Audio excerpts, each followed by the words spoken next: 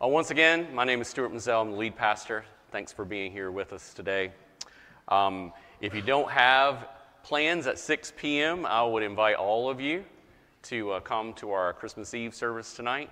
Even if you do have plans, I still invite you to come to our service tonight. And invite other people to come. And if you ask someone and they say, well, I'm already going to a Christmas Eve service, just tell them, well, does your Christmas Eve service have the scripture passages and then the hymn that's based on that scripture passage?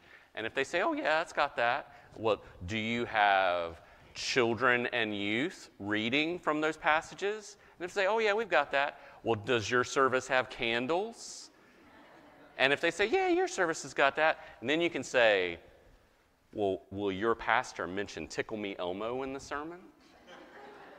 I bet not. Ours will. You don't want to miss that. So I've given you your script to invite people to tonight's service at 6 p.m. We're going to continue in our series called What Child Is This?, where we're looking at various passages in Matthew 1 to talk about who Jesus is. Today, we're looking at verses 18 and following from Matthew 1. Here's what the Holy Spirit has inspired. Now, the birth of Jesus Christ took place in this way. When his mother Mary had been betrothed to Joseph, before they came together, she was found to be with child from the Holy Spirit. And her husband, Joseph, being a just man and unwilling to put her to shame, resolved to divorce her quietly.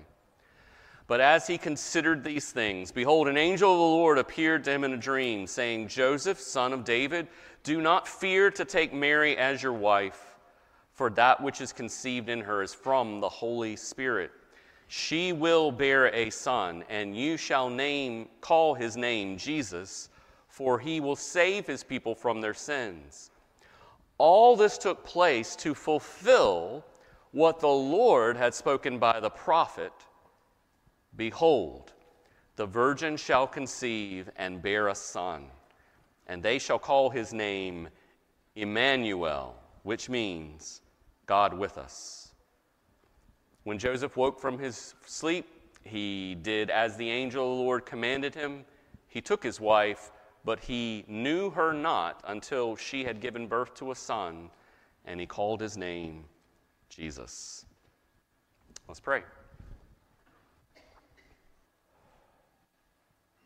Holy Spirit, we confess that there are moments in this season where we lose sight of Jesus. It's just way too easy for us. So will you show him to us anew? Maybe for some of us, show us the first time that we get to really see some of the glory of the Lord Jesus. And whether we've never really known him or we've known him for all of our lives, Lord, show us your glory today. And we pray this in your name, Jesus, and for your glory, along with the Father and the Holy Spirit, our one true God. Amen.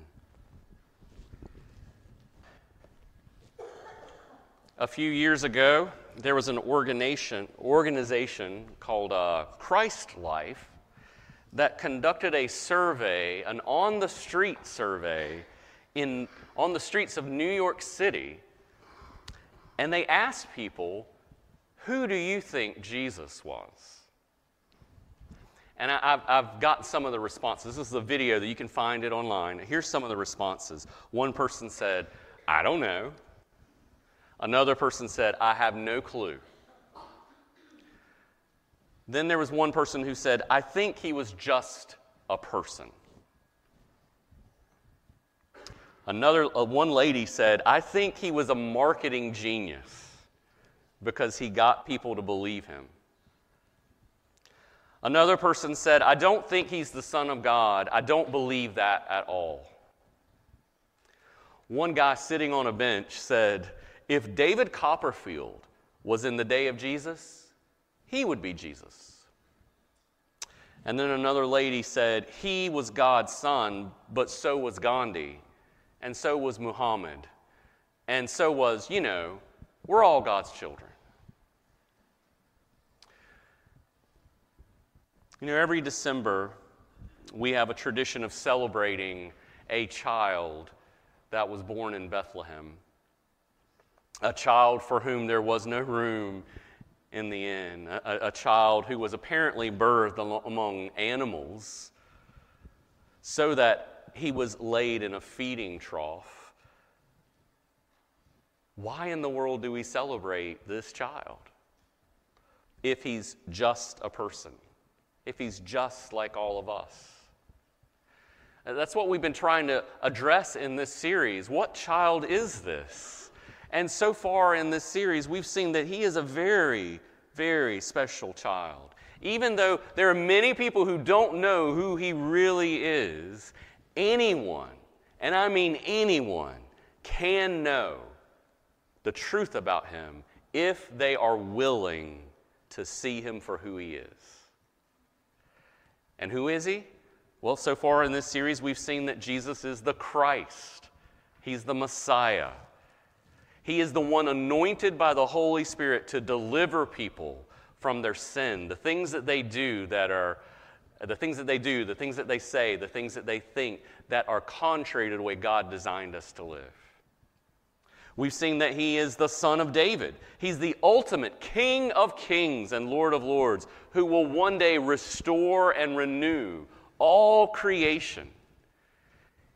We've also seen that he's the son of Abraham, who fulfills all the promises God made to Abraham and shares those promises with those who believe. And today, this morning, we're going to explore one more title of Jesus, and that is Immanuel. Jesus is Immanuel. And we see that right from Matthew 1, 22 and 23. All this took place to fulfill what the Lord had spoken by the prophet.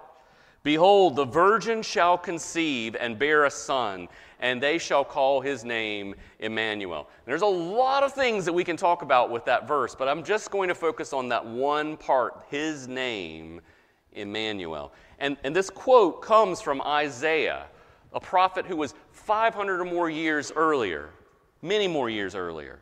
Therefore, the Lord himself will give you a sign. Behold, the virgin shall conceive and bear a son, and shall call his name Immanuel. So, Jesus is Immanuel. But what does that mean? Well, the text actually tells us. The name Immanuel means God with us. That's what the name means. Immanuel, with us, God is. God is with us. That's what the name means. And we see that from Matthew 1, verses 22 and 23. Again, all this took place to fulfill what the Lord had spoken by the prophet. Behold, the virgin shall conceive and bear a son, and they shall call his name Immanuel, which means God with us. So what does this name indicate? If God is with us, what does that mean? How do we apply this to the way we live? And there are three things that I want to talk about today. Just three quick things. First, this name indicates that Jesus is God in the flesh. Jesus is God in the flesh. We see this in John 1 and verse 14. In the beginning was the Word, and the Word was with God, and the Word was God. Verse 14, and the Word became flesh and dwelt among us. Look, I think for some of us, we've heard this so many times, it's like water off a duck's back. We've heard it so much that we've been inoculated to the outrageousness of this claim. It is outrageous to say that God was in the flesh. Think about it. Throughout the Old Testament, when God showed up, what was it like? One time he showed up and his presence was a pillar of fire. And people were afraid to go near.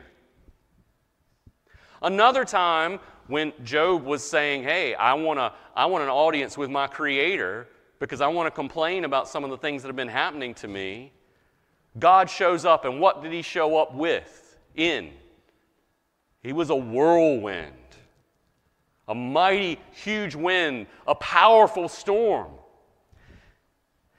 And every time God shows up, people are afraid. But as Tim Keller writes in his book, Hidden Christmas, when God showed up in Jesus Christ, he was not a pillar of fire, nor a tornado, but a baby. There's nothing like a baby. Even young children have their own agenda and can run from you, but the little babies can be picked up, hugged, kissed, and they're open to it. They cling to you. Why would God come this time in the form of a baby rather than a firestorm or whirlwind? And he gives the answer. Because this time, he has not come to bring judgment, but to bear it, to pay the penalty for our sins, to take away the barrier between humanity and God so that we can be together. Jesus is God with us. What a powerful quote that is. But again, I get the picture in my own mind that sometimes we even hear that and we say, well, yeah, I've heard it all before. So let's take a moment to really get our minds wrapped around what this would be like for God, the creator of all things, to become human beings, a human being. So there's this organism called a prokaryotic bacterium. And that's what it looks like. Not very pretty. These kinds of bacteria can be all over, in your gut, on your skin. They can be anywhere. One prokaryotic bacterium is so small that 150 of these could sit on the tip of a hair from your head. 150,000 of them can sit on the tip of your head, on the tip of the hair of your head, right? Okay, now think about how minuscule that is, how tiny that is, how insignificant that is to us. Imagine that you became like that. That you left the glory of being a human being and became that. And not only did you do that, but you did that in order to save all the rest of those from a fate where they would all die. Any takers? Yeah. And that's not even close, because we didn't create those bacterium. We didn't create the bacteria. God did. Right? Yeah, we're not in control of them, but God is in control. We don't have the power to do a lot with those, but God does have the power to do anything He wants with us. And yet, He left the realms of heaven itself and put aside some of His glory. He hid it to be in a human being, to be Jesus, Immanuel, God with us, God in the flesh. Tell me that's not outrageous. And that's what we celebrate every single year. Do not ever, ever let that become old hat. Do not ever, ever let that become something that you go, oh yeah, I've heard this all before. That is an amazing, incredible, powerful moment where God himself entered into human history in a human being and said, I will be born as a baby. I will go from baby to adult. And then I will die for these people. I will take their punishment upon me. And then I'll rise from the dead.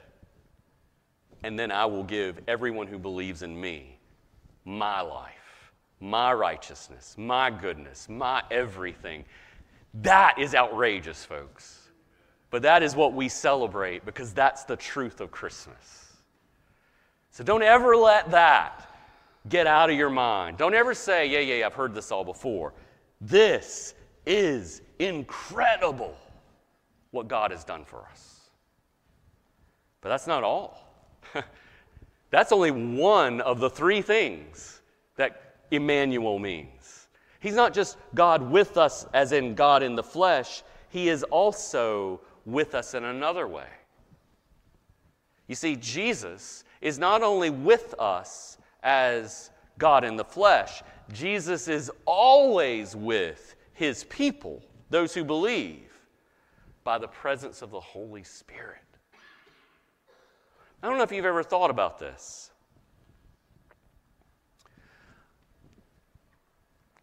But the fact that God dwells within human beings is part of the Immanuel promise. God is not just with us in a human being who lived 2,000 years ago, God is with us by the Holy Spirit residing in us. And that would not have happened had it not been for Jesus. Think about this. Romans 8:9 says, you, however, are not in the flesh. You're not in your sinful nature, but you are in the Spirit, if in fact the Spirit of God dwells in you. If you're a believer and the Spirit of God dwells in you, you are not in the flesh anymore. You are in the Spirit. And that means you are empowered by the Spirit. You're set free from your sinful nature. And you are meant for something more glorious. And then he says, anyone who does not have the Spirit of Christ does not belong to him. Okay? If you are a believer in the Lord Jesus, the Holy Spirit resides in you. There is never a time, listen to this, there is never a time where God is not with you as a believer. When you sin, he's with you. When you go to the grocery store, he's with you. Wherever you go, he is with you if you're a believer. Now, I hate to say this, but it is truth. If you are not a believer, the Holy Spirit is not residing in you. But he could be. And all it really takes is for you to recognize who Jesus is. And the Holy Spirit is in charge of that too. Here's some of these passages. I just want to go through these quickly. Do you not know that your body, those of you who believe, is a temple of the Holy Spirit within you, whom you have from God? This is what Jesus has given to us. He's not only come to earth to be with us for a period of time, he's given us his Holy Spirit to reside in us so that we are now the temple. And everywhere we go, we're taking God with us.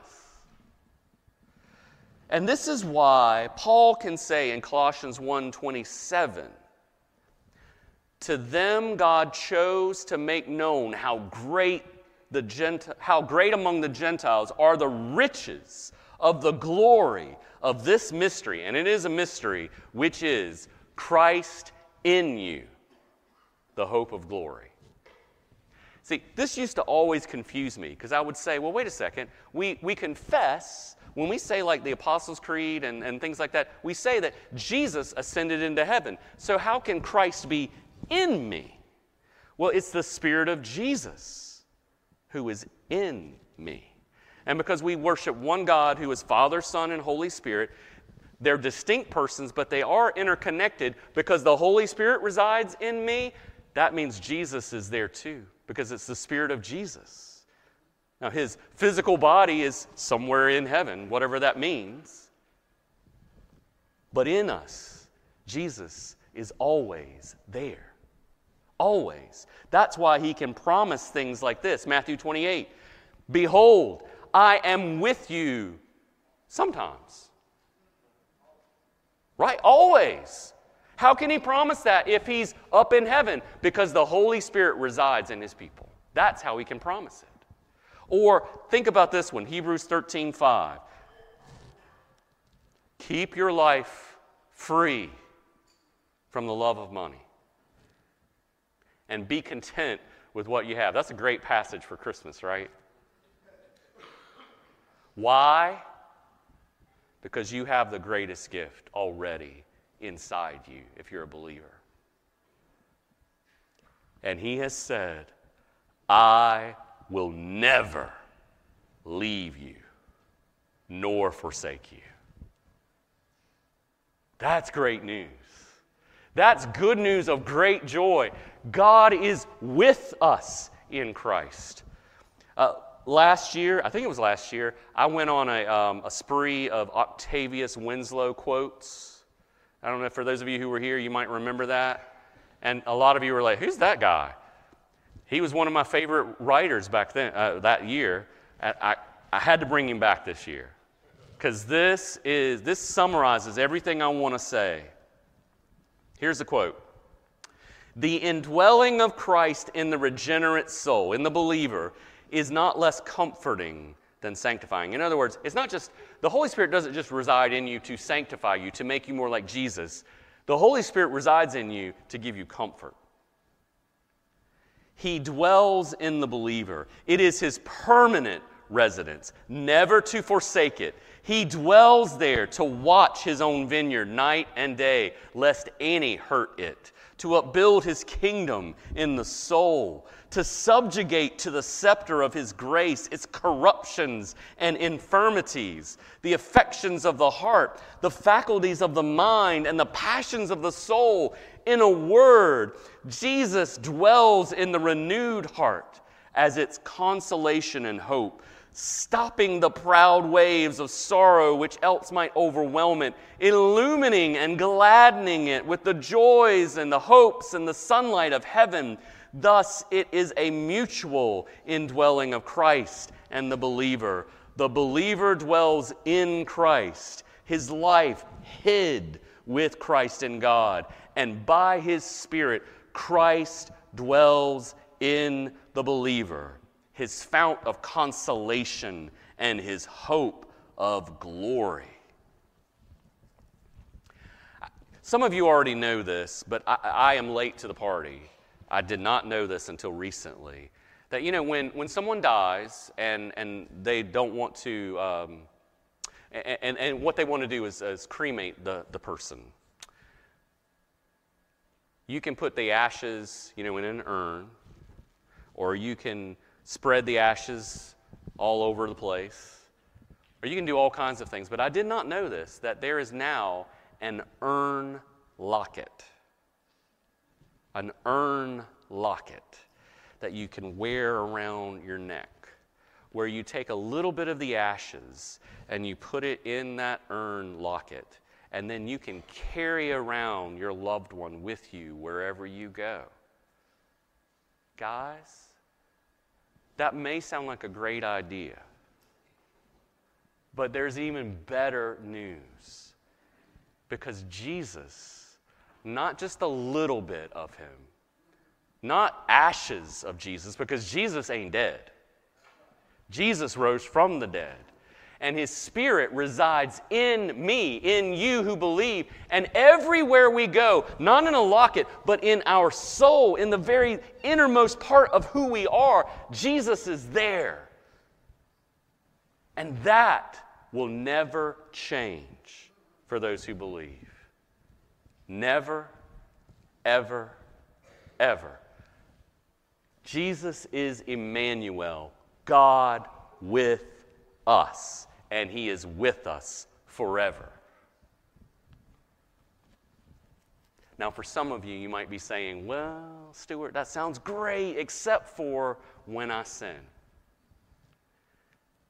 I have to admit, when I was preparing this sermon this week, I thought about a particular thing that I did this week that I thought, ooh, and there's shame that I feel from having done that very thing and knowing Jesus is with me and He saw me say those words.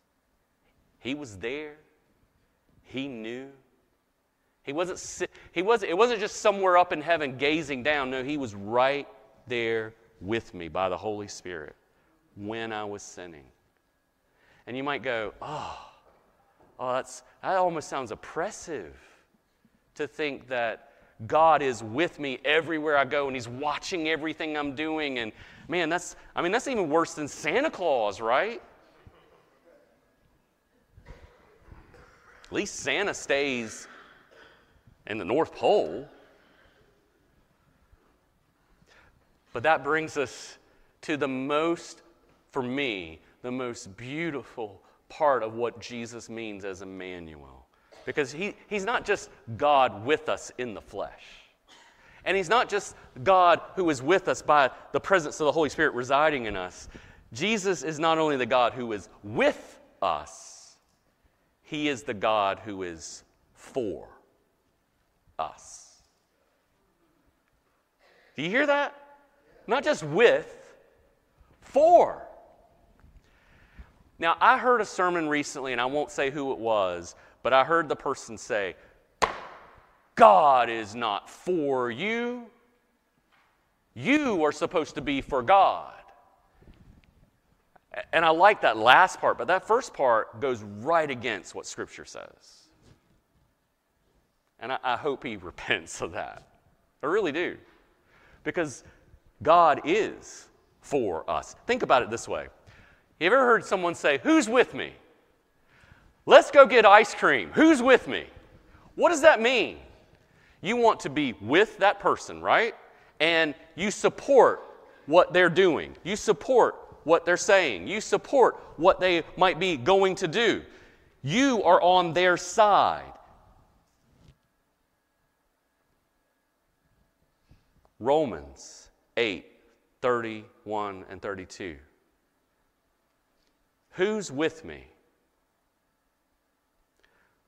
What then shall we say to these things? If God is for us, who can be against us?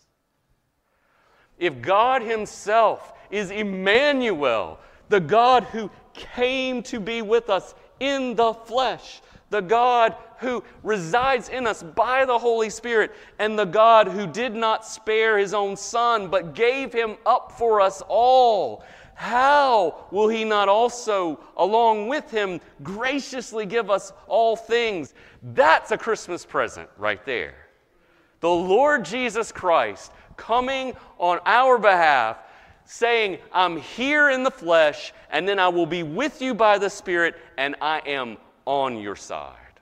Not that I agree with everything you're doing. Not that I'm going to be supporting you in everything you're doing, but I will support you. Because you're mine. You belong to me. You're my people. You're my family. And I'll do anything for family. And He did. That's the good news. And I know I've already read a couple of quotes, and this is a long one, but it's from Charles Spurgeon, so you got to listen. I love this. This is in one of his sermons talking about God being with us. And it summarizes so much of what I wanted to say. I thought, I cannot go on without repeating these words. Spurgeon says, it is impossible for any human speech to bring out the depth of the meaning of how God is for us. He was for us before the worlds were made. He was for us, or else he never would have given his Son. He was for us even when he smote the only begotten and laid the full weight of his wrath upon us, upon him. He was for us, though he was against him. He was for us when we were ruined in the fall. He loved us, notwithstanding all. He was for us when we were against him, and with a high hand were bidding him defiance. He was for us, or else he never would have brought us humbly to seek his face. He has been for us in many struggles. We have had to fight through multitudes of difficulties. We have had temptations from without and within. How could we have held on until now if he had not been with us? He is for us, let me say, with all the infinity of his heart, with all the omnipotence of his love, for us with all his boundless wisdom, arrayed in all the attributes which make him God. He is for us, eternally and immutably, for us when yon blue skies shall be rolled up like a worn-out vesture, for us throughout eternity. Here, child of God, is matter enough for thought, even though thou hast ages to meditate upon it. God is for thee. And if God be for thee, who can be against thee? I don't know about you, but I read that and I go, praise God, from whom all blessings flow. And they flowed through Jesus to me and to you. That's what we can celebrate at Christmas. God is with us, and he's for us. Some of you have a hard time believing that. You're like, with the sins that I've done, with the things that I've done, you don't know, Pastor. You're right, I don't. Jesus does. And that's why he came to earth in the first place. He did not come to call the righteous. He came for sinners.